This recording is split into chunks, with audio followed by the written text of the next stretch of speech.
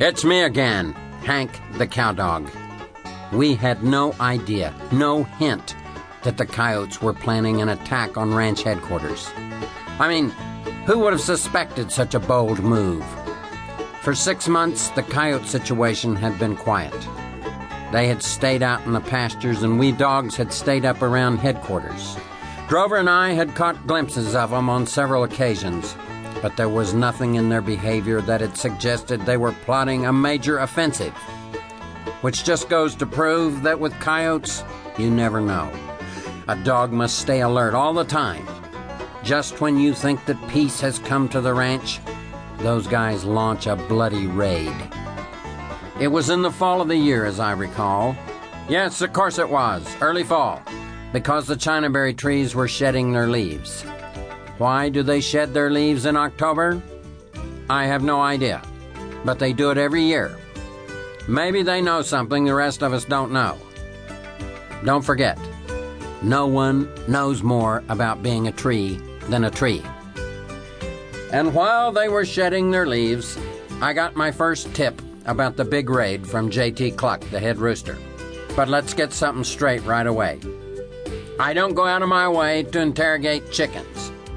I'd much rather run through a bunch of them and make them squawk and flap their wings. That's one of the things that brings meaning into a dog's life, scattering chickens. I love it. But on this particular morning, I got myself drawn into a conversation with J.T.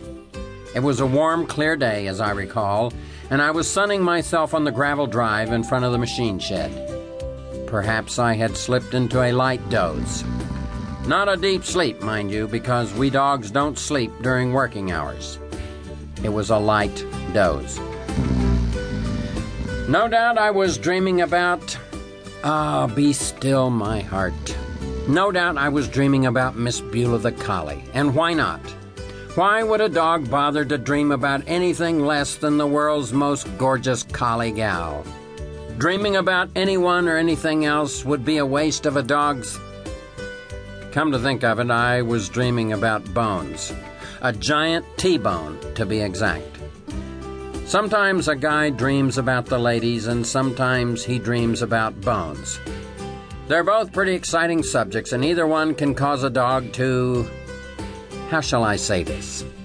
Either one can cause a dog to do unusual things in his sleep, such as twitch and make certain squeaking sounds. Have you ever observed a dog doing such things? It's the behavior pattern of a normal, healthy dog, and chances are that he's dreaming about bones or ladies. Well, I was in the midst of one of those wonderful bone dreams.